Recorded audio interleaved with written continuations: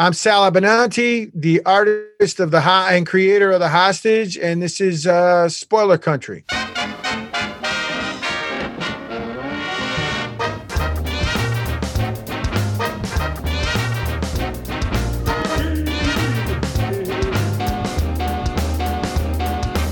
Hey, people of Earth, it's time to enter the Spoilerverse via our secret portal at the exclusive Arctic Club in beautiful downtown Seattle with our hosts, John and Kenrick.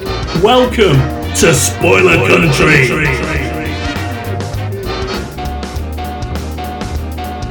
Hey, if you're listening to our show for the first time and you're on one of the social medias that we're on, like Twitter, Facebook, Instagram, any of those kinds of things, you should always check us out on Spoilerverse.com. But if you want to keep up with our latest episodes, you should bring out your smartphone, get into your favorite podcatcher, find Spoiler Country, and hit subscribe. Then you'll get all our new stuff.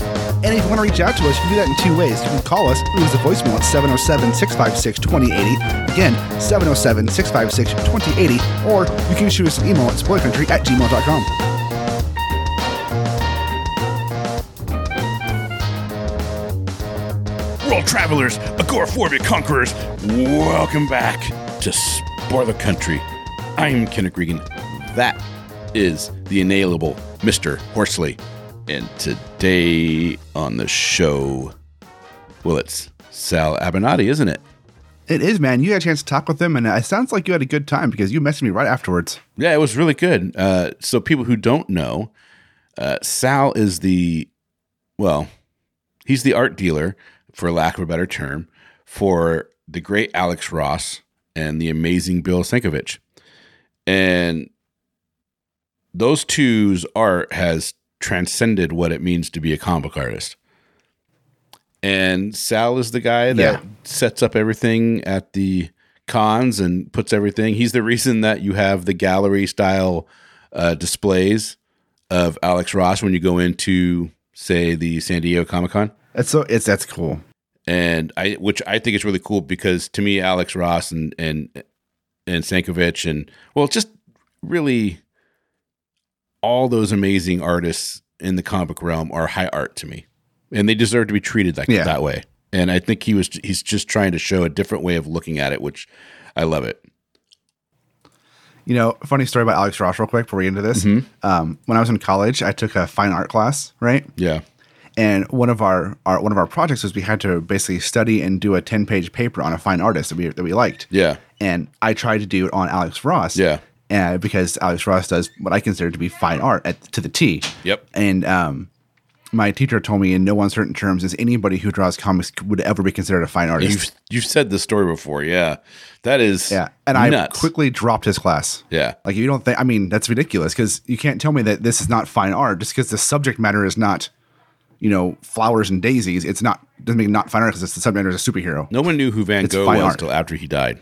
Right. So you can't sit there and judge it. And you know what? And if he knew what fine art was and was an amazing artist in his own right, or had the ability to talk about fine art, he wouldn't be teaching it. Yeah, I was kind of irritated. It was a good class up until that point. Then I was like, I'm not doing this. Not at a junior college. Yeah. I don't know. Just, people's arrogance like that just piss me off. It's like, how do you even begin? This guy Sal, he's awesome. You guys are going to really love his demeanor. You're going to love the way his passion for the medium, because he is a true comic book aficionado and fan, and he just loves it. He's lived it, he breathes it, and he has done comic books in the past. He had Atomica that came out about 20 years ago, maybe a little longer. This one is called The Hostage. It takes place in the favelas of Rio de Janeiro. If you don't know what a favela is, that is the ghetto of Rio. You think the ghettos here in America are bad. They have nothing on there. The average life expectancy of a young man growing up in a favela is less than 23. You have kids that are leaving home at 7, 8 years old because they're being abused so bad at home, they'd rather live on the streets. And people are throwing rocks at them and killing them just because of the way it looks. It's insane. Horrifying. Yeah, it's insane. So Sal went down to Brazil when he was 25, and he had a life-changing experience seeing the different classes of the extremes in a country that is with beautiful people and amazing food and this tourist destination. And then there's this tragedy that's happening right around the corner, you know? So he wrote a book, a graphic novel called The Hostage. And it's basically when the blood of an innocent child is gone into the earth in Brazil, then a spirit rises to take vengeance. And it's a cool concept, and it's really, I don't know. The art is fantastic. Sal does all the art. He did everything except for the lettering. He did the art, the penciling, the inking, the writing the story. That's amazing. All the color work. It's really, really good. And I'm super excited. And hopefully you guys will check this out and go over to Kickstarter and give his Kickstarter campaign some love, because he's already funded, but it's so cool looking. I just think that, you know, you really should check it out, and hopefully we'll get a second one because this one does so well. Yeah, hopefully, man. What do you say we just sit back and take a listen? Because I'm excited to hear more about this. Let's do this.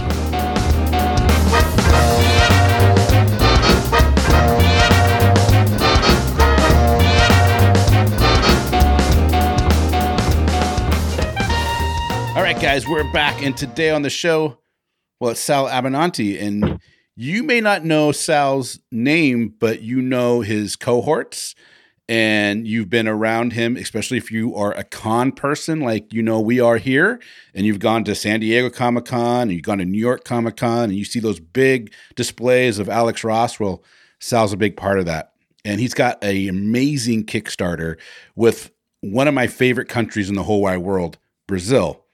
And it's called The Hostage. And I seriously implore you to go and Kickstarter, put in The Hostage, put in Sal, and it's going to come right up, and check it out because it looks fantastic. Sal, welcome to the show, man. Thank you. Thanks for having me. Yeah, man. Yeah. You know, this is like our little thing with comics, man. We got to look out for each other. Yeah, exactly. So you got The Hostage going on right now. I'm going to bring it up on my side so I can see it and talk better about it. Where did this come from? What's it about? And how were you inspired? It's The Hostage in a nutshell. It deals with the homeless kids, the street kids that live in Rio de Janeiro and in the favelas. You know the favelas, what they have to go through. There's no place to eat. There's no place to sleep. They sleep in the streets. They live in the garbage. It's a terrible existence. And they're being murdered daily by the killing squads that are kind of organized by the locals to eradicate these kids. And so it was inspired by some time I spent in Brazil when I was in college, and I saw, these kids firsthand, and it just some things I just couldn't unsee. Yeah. And it broke my heart. And so I combined it with, you see the different varieties of religions that are practiced in Brazil, from Umbanda to the Ubuntu and all this, the stuff from the indigenous tribes and the African religions that were brought there from the slaves. So I felt there was a story there that I wanted to tell without creating this American superhero narrative, right? Of like, I know, I'll put it in the favelas and have it be Ghost Rider only in Brazil. I mean, right. That wasn't my motivation. My style was not, I wanted to go in the front door and it wasn't going to happen. So my style was not the house style at Marvel and DC. It was more of an indie style. Right. So the only way I was going to put a book out was to do it myself. That's awesome. And when I knew I wanted to do a book, I said, look, man, you got to do something personal if it's going to resonate. So this was something that was near and dear to me, my experience in Brazil. That's awesome. When did you tour the favelas when you were there? A little bit. I mean, I got, I went there just, the full of shit college kid. We went there to drink and have fun. And it was going to be like, I was going to be like Fred Astaire, and run along the beach, and it was going to be all the and Brazil is all those things. Yeah. It's great food and beautiful people and the sun and but there's also an underbelly to it. There's a lot of homeless kids. There's a lot of poverty. There's not a lot of middle class in Rio. There's where they're wealthy or there's poor. And so living with this family, I got a chance to see firsthand these thousands and thousands of homeless kids, all, under the age of 10. Right. I mean, we think of homeless here in the States, and it's like either, chemical dependency, or you've got some people that are down on their luck, but they're usually grown-ups. Right. You don't see a lot of little kids in 5 years old. There's thousands of them living in the streets of Rio, and they've got that 1,000-mile stare when they look at you. Their life has been honed. Their survival skills have been sharpened from having to live on the streets. And it just spoke to me. I just felt I carried this thing around with me for a lot of years, and I needed to get it out. Dude, the favelas are no joke. And my ex-wife was from Brazil, and they didn't have favelas. Obviously there's favelas in Recife and stuff. Nothing like what is in Brazil, in Rio. There's just not a comparison. I think the average lifespan of a young man in the favelas in Rio is less than 21 right now. Yeah. It's under 23. Yeah. I mean, that's just insane. We went when we went there, I went there with 2 or 3 of my friends, buddies, and they were like, "Hey, come on, we're driving around."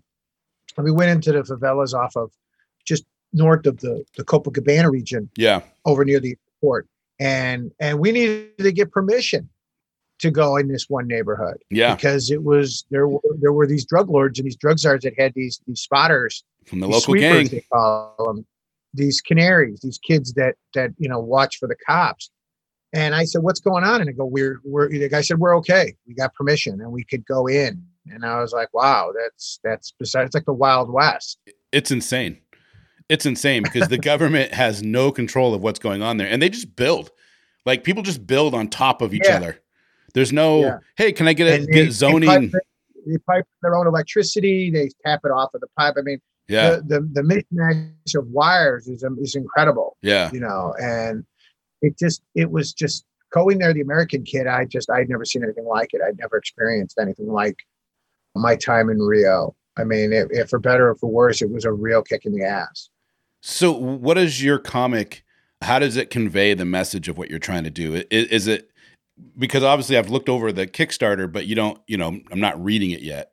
And I'm actually pledging for the hardcover edition if there's any left. So thank you. Oh, there'll be some. We're going to do it right now, actually.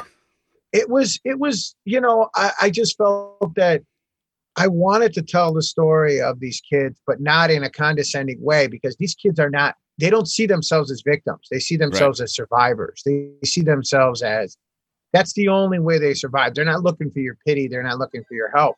And I just felt that when you're on the beach, when you go walk down the beach and you see these religious offerings, on the beach, they're scared shitless of those things. I mean, they're scared shitless of the Umbanda, and the different religions that leave their offerings in the sand. And I thought, man, they're scared. And I said, what is this stuff? And when I talk to people, there are these religions that are there to ward off evil spirits and to protect you from your enemies and things like that. So I thought, well, what about these kids? Do they have? So the hostage is kind of that dream that every kid has, that he has these evil spirit that protects him and that rises to kind of avenge him or ward off whatever his predator is. So the hostage only rises when the blood of a murdered child enters the soil of Brazil. And so the country itself, the soil, it literally rises to protect these kids. And that's, in a nutshell, what the hostage is about. Oh, that is awesome. Filtered through my experience there, and then chapter 2 is the kids that are confronted by the SWAT teams that enter the favelas constantly to do battle with them and the shootouts they have with them. So that's a little different. And then chapter 3 is kind of a short epilogue of my motivation for the book and how it came about and what inspired me to kind of have to do this story. What did you think? Did you watch the movie City of God? Mm-hmm. What did you think of that when you watched it? Sure. I found it fascinating. I found it was, it was great because of the locations. They shot it on location in Rio. Yeah. It captured a lot of the essence of the way these kids live their daily existence. I mean, they live their whole life in 20 years. Yeah. And you see kids that are 12 years old that that look you in the eye when you walk down the street that, they'll cut your throat for your sunglasses. Yeah. So, it's a formidable place, beautiful yet formidable. And it's just kind of one of those things that it wasn't what I expected. Yeah. I mean, it was the dichotomy was incredible. I mean, the people, the food, the beauty, Carnival and Copacabana and the nightlife. And yet, boom, you turn a corner and there's 30 kids sleeping in a doorway, using newspaper as blankets, sleeping on the sidewalk, where the sores on their back from sleeping on the concrete for years has just kind of, created these scales on them. So it's hard to walk through it and not have it affect you. Right. It's mind blowing. It was life altering for me. I came home and I was like, man, and I'm worried about where we're going to go eat. Yeah. No matter how bad, like that. No matter how bad the things in Chicago goes, you think this is nothing compared to what happens in Rio. Yeah, I mean, you kind of, our definition of rich in this country is you watch a rap video. And if you don't have, a bling and a Rolls Royce, you think, oh, I'm not rich. It's like, trust me, if you've got a roof over your head and clean water and food and a place to sleep, you're doing pretty damn good. I mean, compared to the rest of the world. Yeah. Yeah. It's a weird. So when I was up in Recife and I went down to Japaratinga, which is a very small town, it's a very small beach town, but you would see as you're driving through the country, we got to drive through the country, which was really cool because you saw parts of Brazil that you normally wouldn't see. But you would see these little shanty towns that would just spring up overnight.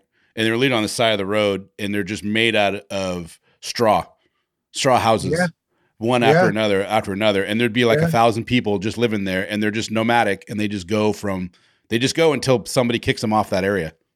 Yeah. It's a lot of, I mean, in the name The Hostage came from these kids mostly sleep during the day. Yeah. Because they're preyed upon more at night, by locals and by people literally drive by and throw a brick at them or literally try to eradicate them and murder them at night. So they usually stay awake at night or take turns guarding each other at night, and they sleep during the day. But when they sleep during the day, from Brazil, how bright it is, they take their t-shirts and they wrap them around their eyes like blindfolds. Yeah. So when you walk down the street, you've got like 30 kids all intertwined into each other to keep warm, and they've all got like blindfolds on.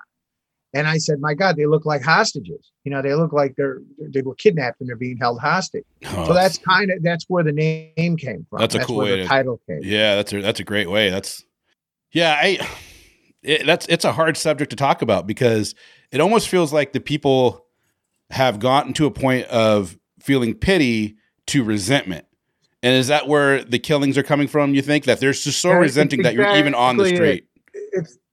It's a lot of resentment. It's a lot of not knowing how to deal with it. It's a lot of knowing how to deal with your daily life yet. Yeah. Turning your back on these kids because they keep coming down from the favelas, and it's motivated by poverty. It's motivated by they're tired of getting the shit kicked out of them by their parents.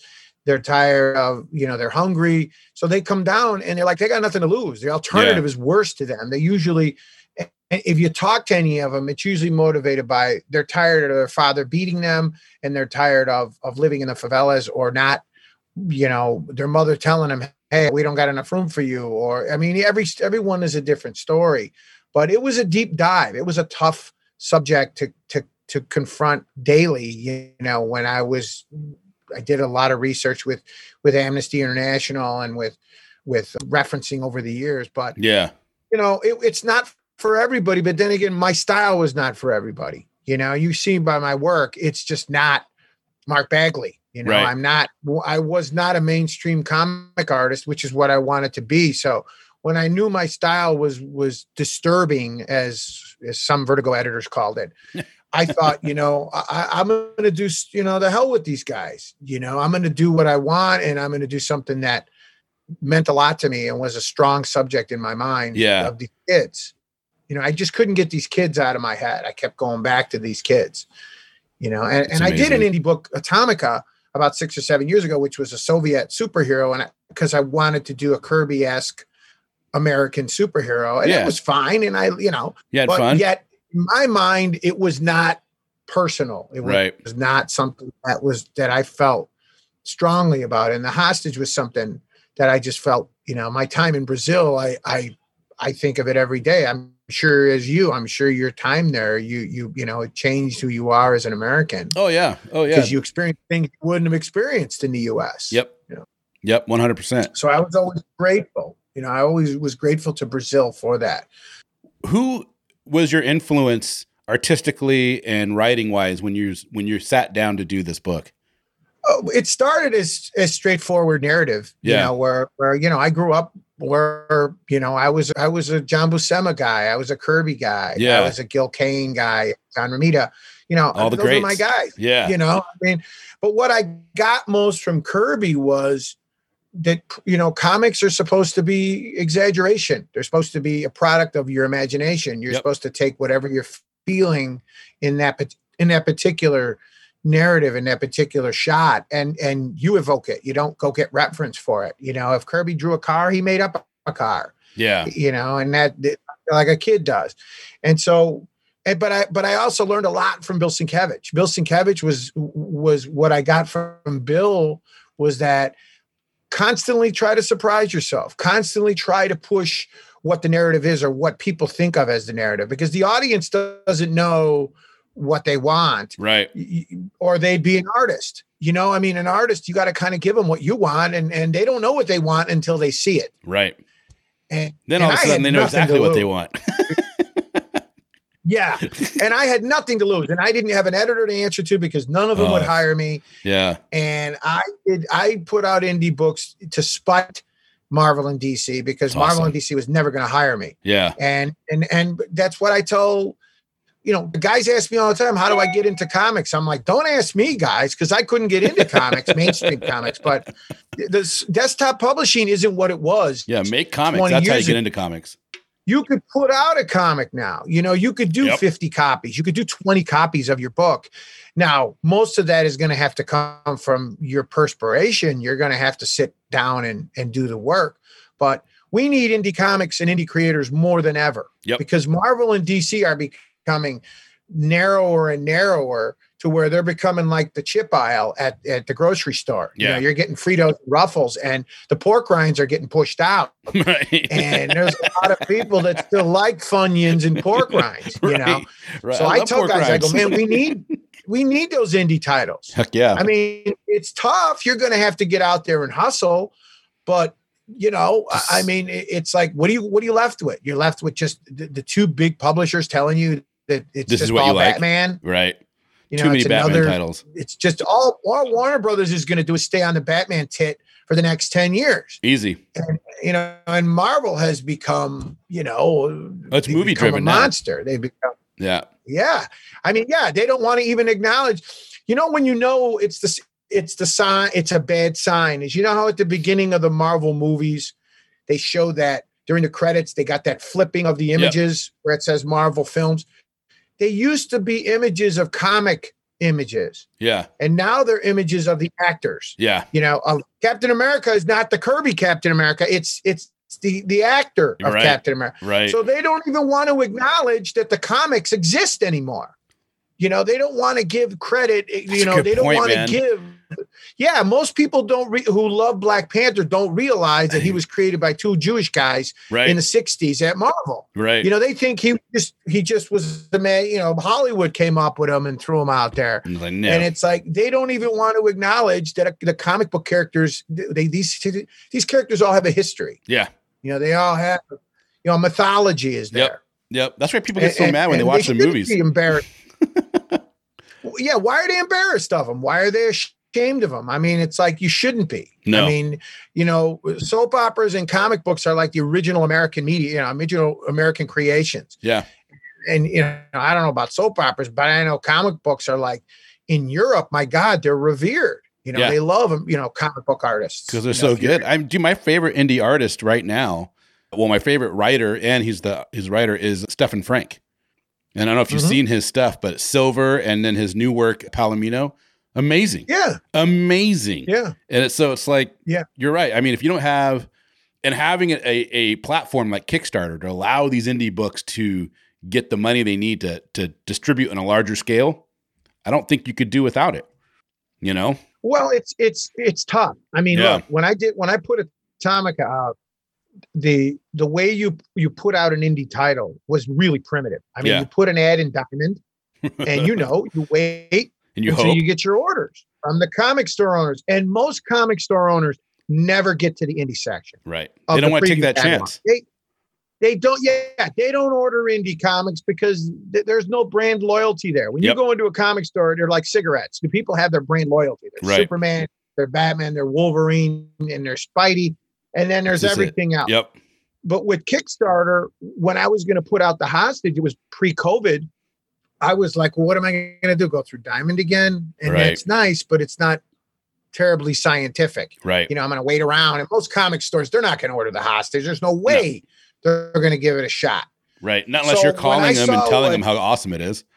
Well, it's not then, like, when I saw what Todd McFarlane was doing and what Brian Polito was doing and what Jimmy Palmiotti were doing and even Boom was doing with Keanu Reeves and Berserker and all that, I thought these guys aren't motivated by the money, because Todd McFarlane doesn't need you to support it. He's doing it because it's a more direct way to talk about your product. Dude, Scott Snyder came on and talked about Noctura 1, and he did a Kickstarter to go over the development of Noctura 1. And that's what you get is all the stuff they built up for the image release of Noctura 1. It's genius. Exactly. And he's doing it because he loves it so much. Well, and not only that, comic fans, they like the interaction with the creator. They love it. That's what's so great about what Artist Alley used to be. I mean, Artist Alley, unfortunately, has gotten drained because, the gal from Caddyshack has to peddle her ass there and sell her autographs. Right. And the guys from Walking Dead have to sell their autographs. And the cosplay people are there. And so now people don't even get to Artist Alley anymore because that's the only part I want to go to. They just don't buy. Yeah, and most people go to comic shows. They don't buy comics. I mean, I tell people, that's great. You're going to a show, there's 150,000 people. I go, yeah, guys, buy some comics. Yeah. I was so excited to get there. Autographs. When I go to the thing, I'm excited to see Ben Templesmith, Mike Allred, just all those guys that just wrote these things and drew these things that I love. Well, yeah, that's because you're a comics guy and you appreciate the art form. Most guys go to the cons now because they want to take a selfie with the cast of the Wonder Years, or they want to meet Ralph Macchio, or they want to take a picture with Tootie from The Facts of Life instead of like going, hey man, there's some cool artists here. Yeah, I mean, Sal, my honest opinion when it comes to comic book art, I feel that it is no difference than Picasso or any of those high end, hanging in the gallery guys. I just don't. I think they're putting in the same amount of work. They have the same amount of expression, the same amount of love and everything to it. And I agree. I mean, Norman Rockwell in his lifetime, he was frowned upon because he did covers for the Saturday Evening Post. He was seen as a commercial artist. Yeah, that's just wrong. I mean, Bob Peake. I mean, there's a lot of great artists, Drew Struzan, and there's a lot of great artists who are like seen as commercial artists, and now they're looked upon. Even Frazetta. In his day, early on, he was seen as, he's a fantasy artist. That doesn't count. It's fantasy. It's it's I'd erotic. like to see those guys. You look at it now and go, what the hell are you talking about? Andy Warhol with the Brillo pads and the tomato cans, that's art, but yet Frazetta doesn't know what the fuck he's doing. So I'm like, guys, don't peddle that. Andy Warhol was copying what a lot of the comic artists were already doing. When he did that soup can, it's amazing. Jack Kirby is the one of the greatest artists of the 20th century. Without exception. Yeah. So when people go, come on, who's a great? And I'm like, and you say Jack Kirby, they go, really? He's a comic artist? Like, no, man, he's an artist. Yeah. I mean, it's like, why you got to pigeonhole You're going to be looking at Kirby's work 100 years from now. Trust me. Yeah. You're going to look at it and go, oh man, what the hell were we thinking? Yeah. When we said he's a comic artist. Well, I think that's the downfall of current generations. When I say current generations, I mean people that live in the lifetime of the artist. Because if you look at Van Gogh, no one thought of him during his lifetime. Yeah. It was when he was dead, and 100 years later, they're like, this guy was a genius, and that's what's going to happen with the Jack Kirby's and.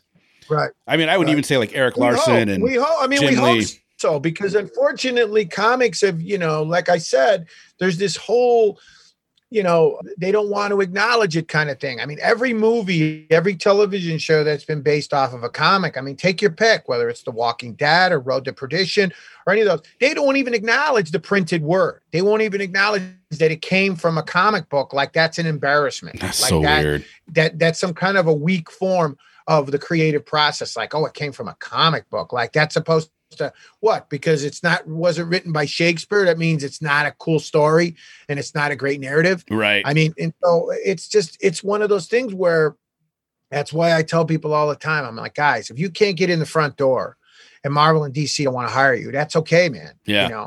Put your own book out.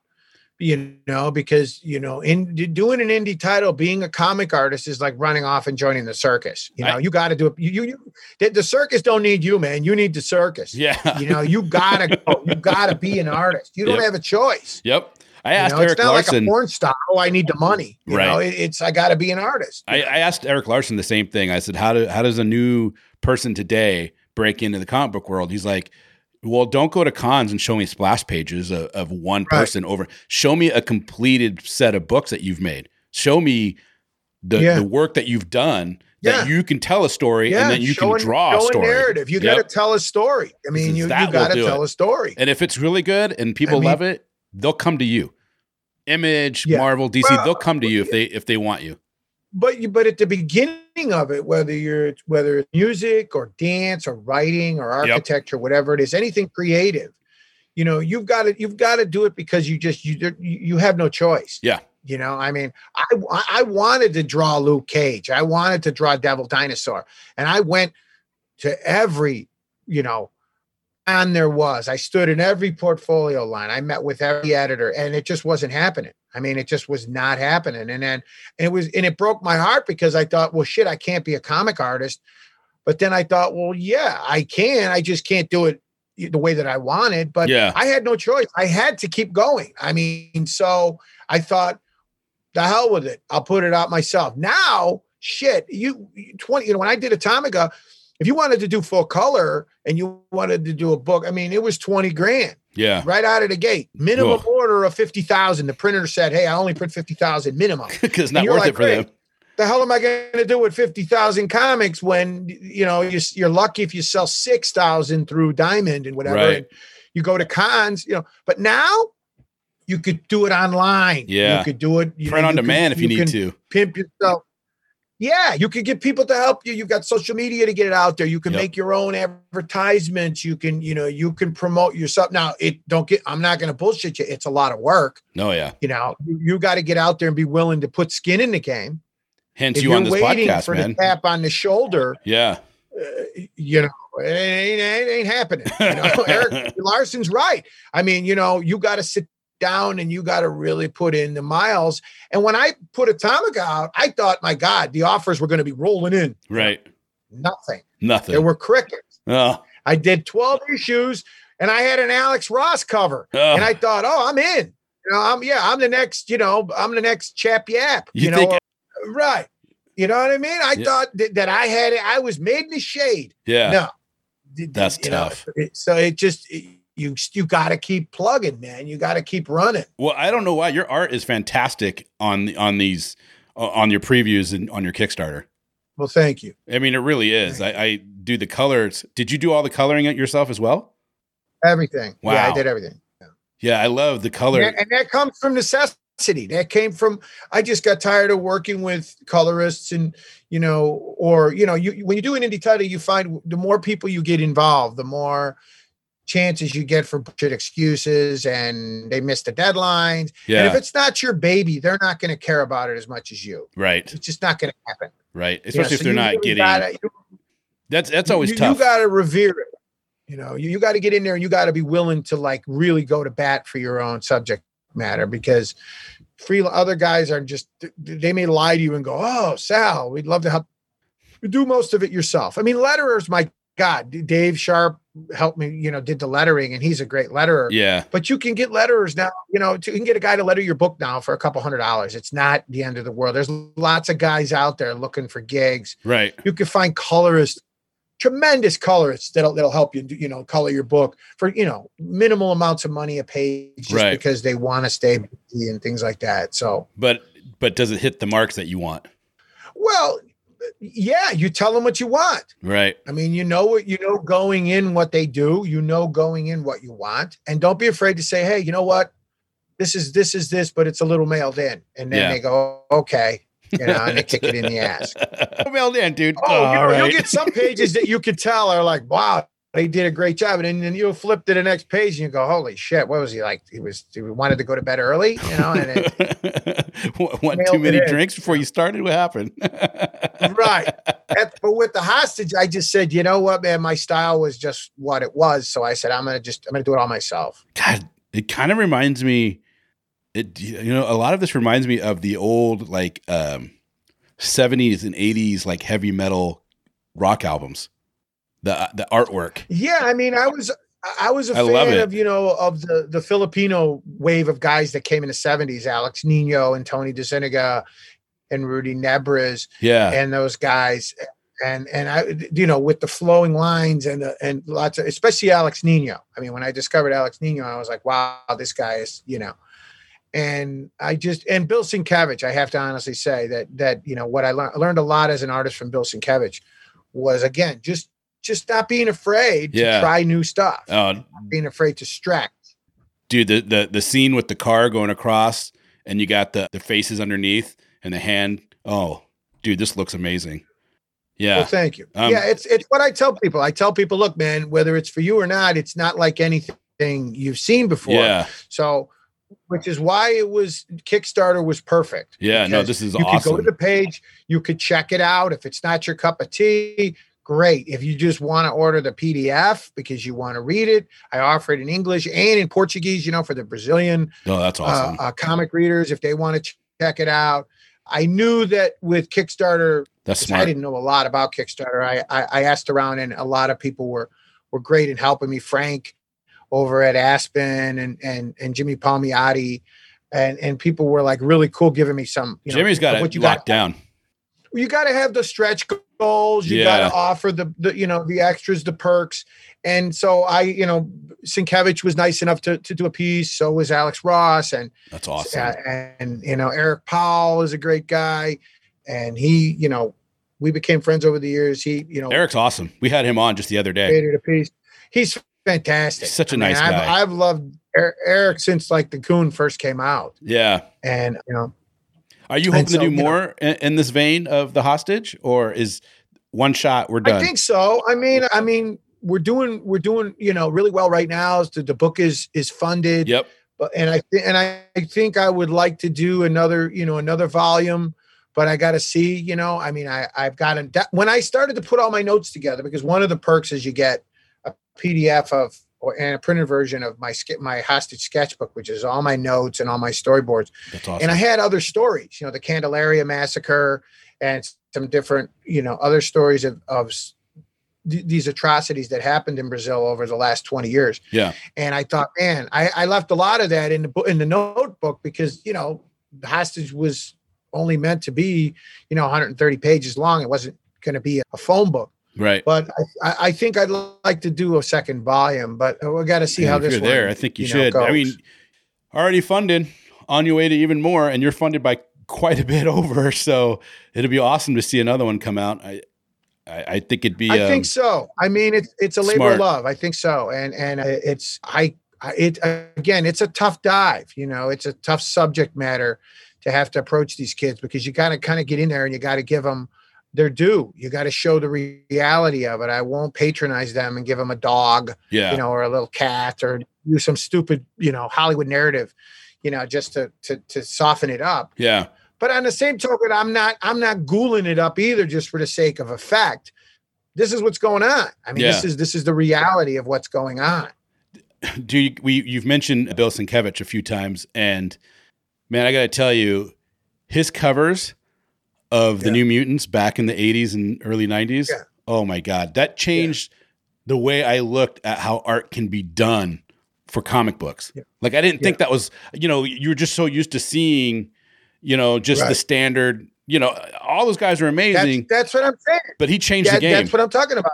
Yeah. You can learn a lot from an artist, from not like, hey, what'd you learn from, Jack Kirby? What'd you learn from Bill Sienkiewicz? And it's not a physical thing like, oh, I draw hands this way because of Bill, or I draw arms this way because of Bill. It's a philosophy. It's more of an abstract kind of approach towards how you go, all right, there's a guy running down the street and there's a guy chasing him, and then you go, all right, this is how you would do it if it was a storyboard. But yet Bill Sienkiewicz would do it from the point of view of the headlight, and you're inside the car, and the car has become a lion, and the lion has got fire coming out of his ass. I mean, and those are all metaphor, and that's what you get from Bill. Right. If Bill draws the Joker 10 times, the Joker never looks the same way any of those times. One time it's just a puddle with a flower in it with, next time it's a row of teeth. The next time it's the point of view of the green hair. You know what I mean? Right. And so you learn it. It's like there's no, singular way to tell a story. You're an artist. You're supposed to make the shit up. Constantly challenging yourself. Well, anybody who's never seen one of my favorite Bill works of all time is his illustrated Moby Dick. If you've never seen, I got to check that out. I haven't seen that. That is anybody who's familiar with Bill. I mean, Voodoo Child is great, obviously, and Straight Toasters, and like you said, Mutants, and everything he's done. But he did an illustrated book of Moby Dick that for me was my Bible. When I looked at it, I thought, holy shit! As a comic artist, this to me was like broke all the rules. It was like, wow, he shows you what you can do, as an artist with Moby Dick, and anybody who's not familiar with it, I mean, they're always on eBay, and I'm sure they're at Amazon, and we're trying to work with a European publisher now to get it back in print. Oh, that'd be awesome. Because for me, it's fantastic. I want to check it out. It's one of the best. When people ask me what makes a good, what I think is good art, I always point him to the New Mutants covers that he did. And then the other one is the Bernie Wrightson Frankenstein card collection. Yeah. Which is just incredible. God, I love that stuff. Bernie Wrightson, the first 10 issues Swamp of Swamp Thing. Oh God, that number 8 cover where he's doing that thing. Oh my God, it's so cool. but the first for Bernie, it's everybody. It's Frankenstein, obviously, but like I said, that little short run on Swamp Thing for Bernie. Yeah. As a comic art for me was fantastic. What was your favorite thing when you started working on The Hostage? What was when you think back now, you got this completed work, you're ready to go to print as soon as Kickstarter's done, send everything out, but you had to sit down, you had to outline, you had to write it, you had to pencil it, ink it, color it. Was there anything that really stood out to you? Like, wow, I didn't know I was going to love it this much. Or is it really just the whole experience?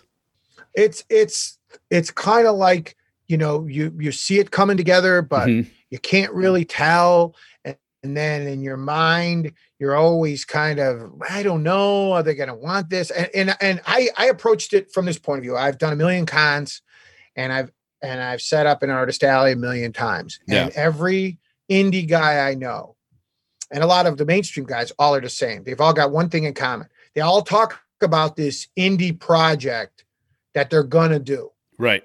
And I'll run into you 10 years later and you're still talking about it. Right. And that was me with The Hostage. Guilty. I had it, right? Yeah.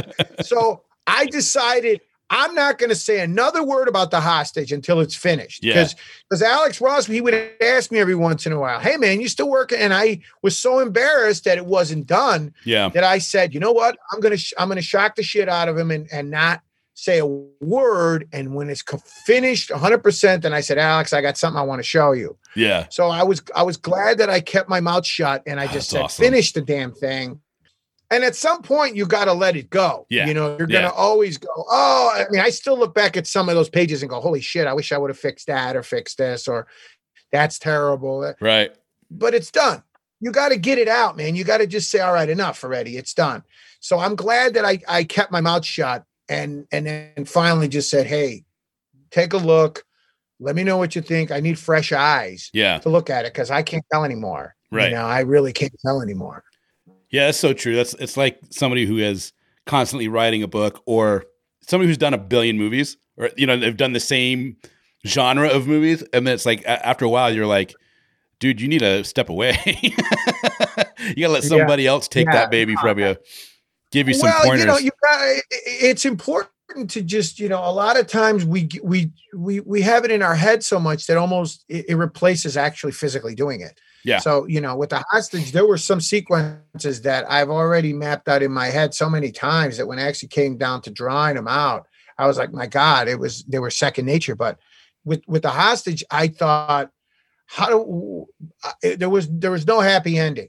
I didn't want to be the ugly American who just said, hey, I'm going to have this situation or this narrative that solves the problems of these kids. Because it's still going on. And it's actually a lot worse than when I was there. I was there in the 80s. It's a lot worse now. Yeah. And I thought, and then the epilogue came from, I didn't want to write out a page just to say, oh, thank you, Brazil, and blah, blah, blah. I wanted to kind of give, the reader a real strong idea of like, no, guys, there was something about this that just, it really just kicked me in the ass. Yeah. There was something that I needed to tell.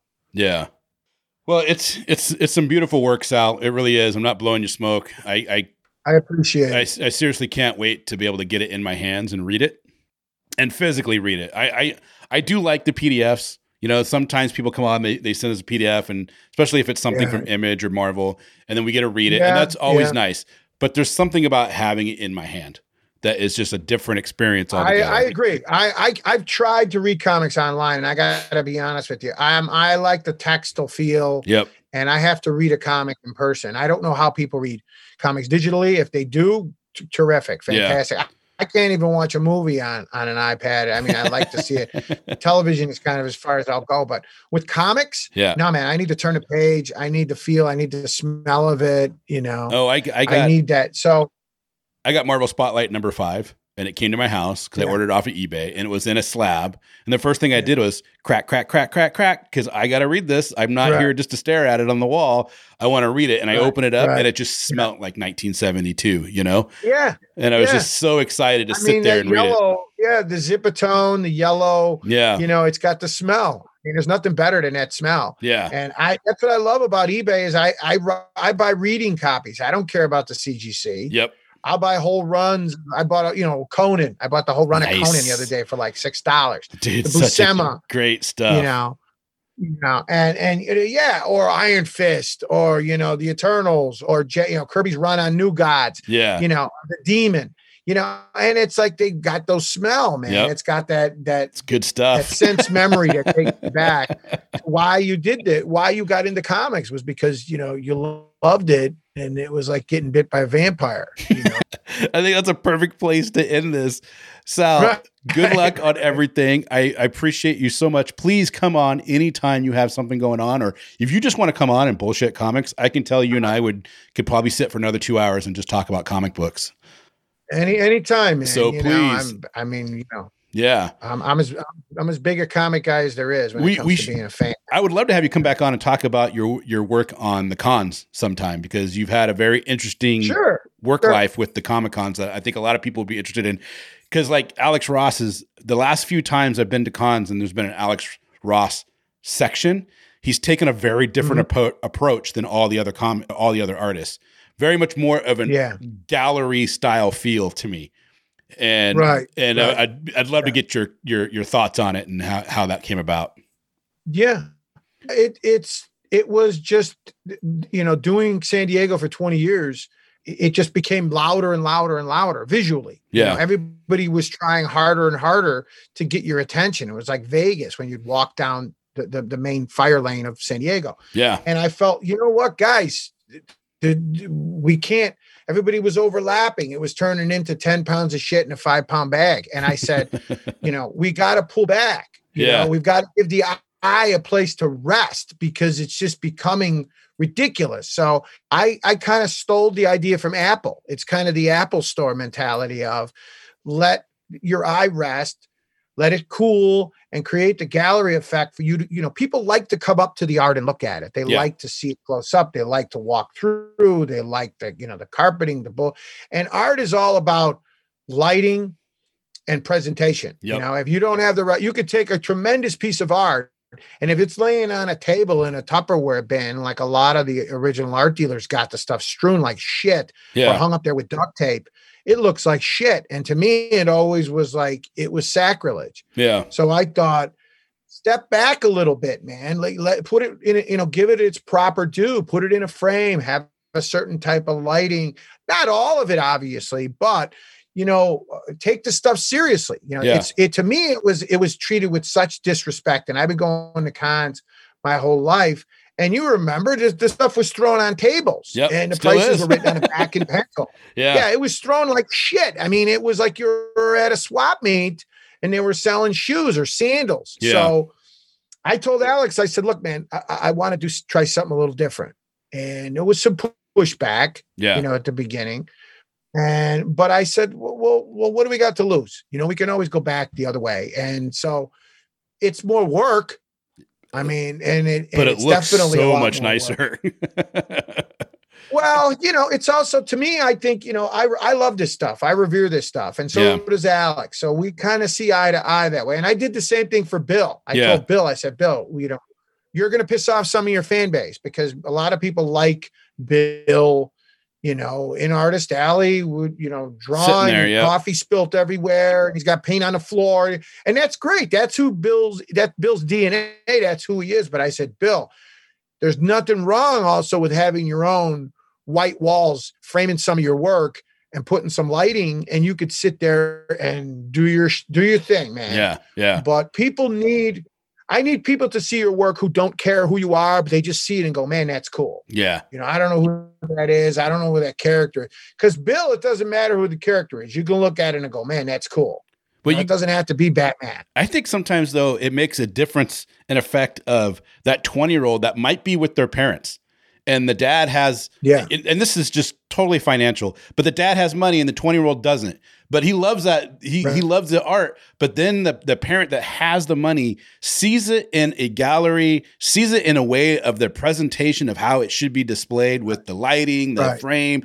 And they're like, I could pay that, no problem, for something like that. That looks amazing. Right. And they're willing to put that money down that a lot of people just don't have it there. But the people that do, and they see it, they're going to go for it. And I don't think there's anything wrong with that. But see, that's why with Alex, I mean, we got a bad, we got a bad rep with Alex of everything was too expensive, but it's like, look, man, with Alex Booth, we've got stuff that starts at like $10. We've got posters, we've got lithographs, we've got giclées, we've got original art, but people will say, hey, I can't afford an original piece of art. It's like, well, shit, neither can I. Yeah. I mean, you don't go into a Ferrari dealership and say, hey, why don't you make a cheap Ferrari? It's like, well, guys, it's apples and oranges. You buy a Nova. Right. What can I tell you? I mean, it's like you don't need a Ferrari to go to work. That's right. So that's why we created all the different tiers. I mean, we've got signed books, we've got CGCs, we've got the sketchbooks. We created,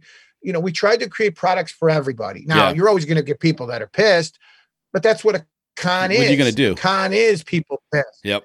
Yeah, no, I mean, with cons, if you don't have bowls of free shit, people are pissed at you. That's kind of the number one marker of the day. And that's why DC had to get rid of the buttons, because people used to just come and pour the whole bowl of buttons in their bag and walk away. No, and they were ridiculous. Finally like, all right, no more free shit. I think some people don't understand how much it costs for that artist to even be there. They think it's like not all those artists are, aren't people who get invited. Most of them are paying to be there. And it's not cheap for them to have to pay for the ride, the hotel, and do everything. Not everybody gets invited. Yeah. And when you get to the level of Alex Ross, you're fine. That's it is what it is. That's what you need to pay. As an exhibitor, you don't get anything for free. I mean, if you're an invited guest and you're an Artist Alley, or you're an invited guest, they're terrific. But as an exhibitor, the shows are tremendously expensive. First of all, start at the beginning. I mean, New York Comic Con is probably the worst there is. Well, the one in San Francisco used to be worse, but they don't have it there anymore. But New York Comic Con and San Diego are tremendously expensive shows. They charge you for everything: carpeting, padding, electricity, your Teamsters, your hotels, your staff, your food, your travel. I mean, it's endless. I can't even hang my own art at San Diego because it's a union job. It's the Teamsters. So I have to pay these guys hundreds of dollars an hour to hang the art while I'm standing there. I can't hang my own art. Oh, that's crazy. once you go in, you realize, hey guys, I'm not here like, just because it's a lost weekend that I got nothing better to do. Right. I mean, I'm here as an exhibitor. And so you got to sell. You understand that you got to sell, and it's important, but when people cry, oh, Sal, why is this? Why is that? I'm like, guys, I'm just telling you that I'm an exhibitor. I'm not here, to kill an afternoon. Yeah. It's tough. It is tough. It is and tough. I'm not an art dealer in the sense that most art dealers buy the work from the artist and then they sell it. Oh, I didn't realize that's how it worked. I always thought it was commission based. Well, some of them do it on consignment, but most of them go to the artist in Artist Alley or straightforward. Yeah. We'll go to, pick one, Eric Larson, Mike Mignola, or whoever, and they buy the art from them directly for whatever they decide to pay, or they buy, 20 pages. Right. They're buying in bulk, so they're going to get a good deal. Yeah. A better deal. They mark it up and they sell it. So it belongs to them. See, I don't work that way. The art I have belongs to Alex and belongs to Bill. Yeah. And I negotiate with them. I say, hey guys, how do you feel about this piece? What do you want for this piece? Or where are we at? So I'm not an art dealer. You know, I'm like Tom Hayden in The Godfather. I got one client. I got just one guy. The concierge. Right. Yeah. So when guys yell at me, and everything is negotiable. Any art dealer that tells you stuff is not negotiable is full of shit. Right. So if you come up and there's a price you're not happy with, just say, hey, how about, or what are you happy with, or how do you feel about, and you find common ground. You just don't be disrespectful though in your offer. Well, no, it's okay. I mean, look, you're going to get all types of cons. And doing them for 20 years, the only thing that annoys the shit out of me is when they always think I'm Alex Ross. That's the only thing that annoys me at this point. Are you going to come up to me 100? Are you going to come up to Emerald City? 100 times a day. 100 times a day? 100 times a day. Yeah. And go, oh my God, I'm your biggest fan. And I go, well, that's you awesome. don't know what I look so like. You bought the hostage? Yeah, well, if they think that if they think, hey, it's Sal, terrific. But it's usually when I'm at the Alex Ross booth, it's always, hey. And then the next question is, why isn't he here? Yeah, is he here? Why isn't he here? And I'm like, guys, he's a workaholic. He doesn't like to take a week off, to go to Comic-Con. He's he's a machine. He's always painting. Yeah, his work is stupendous. You'll see Bill there. Bill's always there. Bill's, he treats it like he's at Woodstock. He's always there. When the cons are back, do you guys come up to Emerald City? We did Emerald. I started doing Emerald Con back, when it was next to the baseball stadium. Yeah. I mean, it is again. Original before. Yeah. Yeah. Before Reed owned it, I started doing it, and we loved Seattle. Yeah. And then I forget what happened. I don't know if it was the timing of it or it was too close to something else, but then they moved it to downtown. And it blew up. I mean, it became but Emerald was always one of my favorite shows because Seattle's such a great town. Yeah. They really support the arts. Great food. Yeah. Oh, and when I came out with Atomica and I did it, it's the greatest town for indie titles too. Yeah. I mean, it was there's a great outpouring of people that love independent comics in Seattle. So probably I think that's what I've been telling people, that when we look ahead to 2022, because this year's, forget it, it's a wash. Anybody that tells you there's going to be cons this summer is right. But I think that Emerald is what in this early usually spring, it's in late March. Spring now. Yeah, usually it's in March. So look at a year from March. That'll be kind of the first show of the year, in my opinion. Yeah. So I really look to Emerald to be the comeback show of the con season for 22. That'll be the first one. And then you go into MegaCon in Anaheim, and then obviously you got San Diego. Right. But I've seen Reed has planned Chicago for December. They have Emerald going in December this year too. What they're planning. We'll see. God bless you. But I don't see it happening because nobody wants to travel. Yeah. I wouldn't go unless I'm vaccinated and the numbers are super low. Right. See, because you go to cons because you want to enjoy yourself. Yep. You want to see, trade shows are about this. It's about shooting the shit and being friends and talking to people and shaking hands and the camaraderie. When you lose that, nobody's going to go. Right. That's right. I mean, Reed is talking about doing something in New York in the fall, and they're doing something here in December, but God bless you, but I don't know who the hell wants to come to Chicago in December. Right. It's 20 below zero, 2 weeks before Christmas. And I love maybe Chicago. Maybe we'll have a handle on this. Maybe. Yeah. I don't know. Summers in Chicago are hard to beat. Yeah. New York? The Javits Center, which is Thunderdome anyway. Yeah. So now you're going to take Thunderdome and add the pandemic to it. It's like, not now, not until, like you said, our numbers start to go down. Yeah. Well, and New York was hit so hard. I mean, it was like a ghost town, and the hospitals had, I remember seeing the pictures of just bodies, wrapped up outside the hospital. I mean, they went through hell, and I just can't see. I could see them being more gun shy than a lot of other cities. And because that show is always too crowded. Yeah. The Javits Center, I always tell people I love New York, but I hate the Javits because they put 10 pounds of shit in a 5-pound bag at the Javits. They always let in way too many people. There's no bathrooms. The food situation is like garbage. You're in a third world country. I mean, there's 2 inches of piss on the floor in the bathrooms. You got to run, there's nowhere to get a cab. And it's the Javits is a disaster. Now, in fairness to New York, that neighborhood has changed a lot. The Hudson Yards neighborhood around there, they've done a lot of building. So there'll be more restaurants, there'll be more venues, but not this year. How about some bathrooms? That's crazy. Right. I don't have to go on the loading dock and piss in a Folgers can like I've done some years, where it's, it's what you got to do. Oh, man. Well, Sal, man, if I say one more time, if I ask you one more question, I feel like we'll be talking for another 20 minutes because, we're 2 peas in a pod here. I'm having a lot of fun.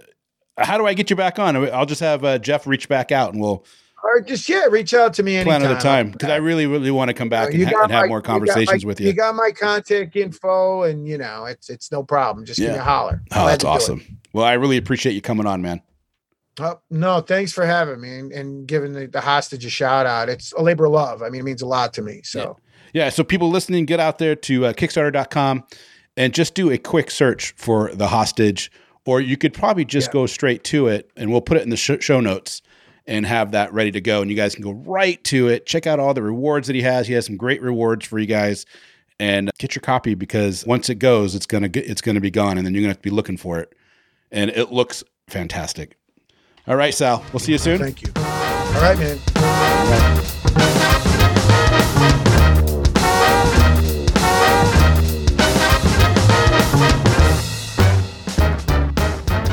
And we're back. That's right. We are back. Back in the saddle again. Well, I hope you guys really, really enjoyed that as much as we did making it for you. And if you like what you heard and you want to hear more, you got to go check out Spoilerverse.com because at Spoilerverse.com, we have a plethora. Plethora is such a snobbish word. I like it, though. It's a good word. We have an obscene amount of interviews with amazing directors and artists of all walks of life and editors and writers. And, oh, my God, are you a lover of comic books like we are? Then there's so many amazing people from the comic book world over at Spoilerverse.com. And I highly implore you to go there and check it out. Yeah, and while you're there, you can check out all the other podcasts on our network, like Bridges and Geekdoms and Funny Book Forensics and Haphazard Adventures and Nerds from the Crypt and so many more. Misery Point Radio. Episodes all the time. Misery Point Radio, they've got a ton of great stuff out there. Go check all of them out. And check out all of the reviews and previews and articles we have going up every single day for you. Every day on Spoilerverse.com for you to check out, to read, and to love, and to like, and to comment. We have a store link. You want to help support the site? You can do it 2 ways. One, go to our Patreon, which is just patreon.com/spoilercountry, or go to our store link in the middle of the site there and get a t-shirt, a face mask, a hoodie, something, look fly as hell, and help support the site when you do that because we get $1 or $2. And, maybe you want to talk to us. If you do, you can do it obviously on all the socials, but if you go to scpod.us/Discord, you can join our public Discord server and come chat with us all day long. I couldn't say it better myself, dude. There you go. You just mouthed out a ton of information at once. And really, I hope you guys enjoy what you're hearing because we're working our butts off to bring it to you. We are. I guess there's only one left thing.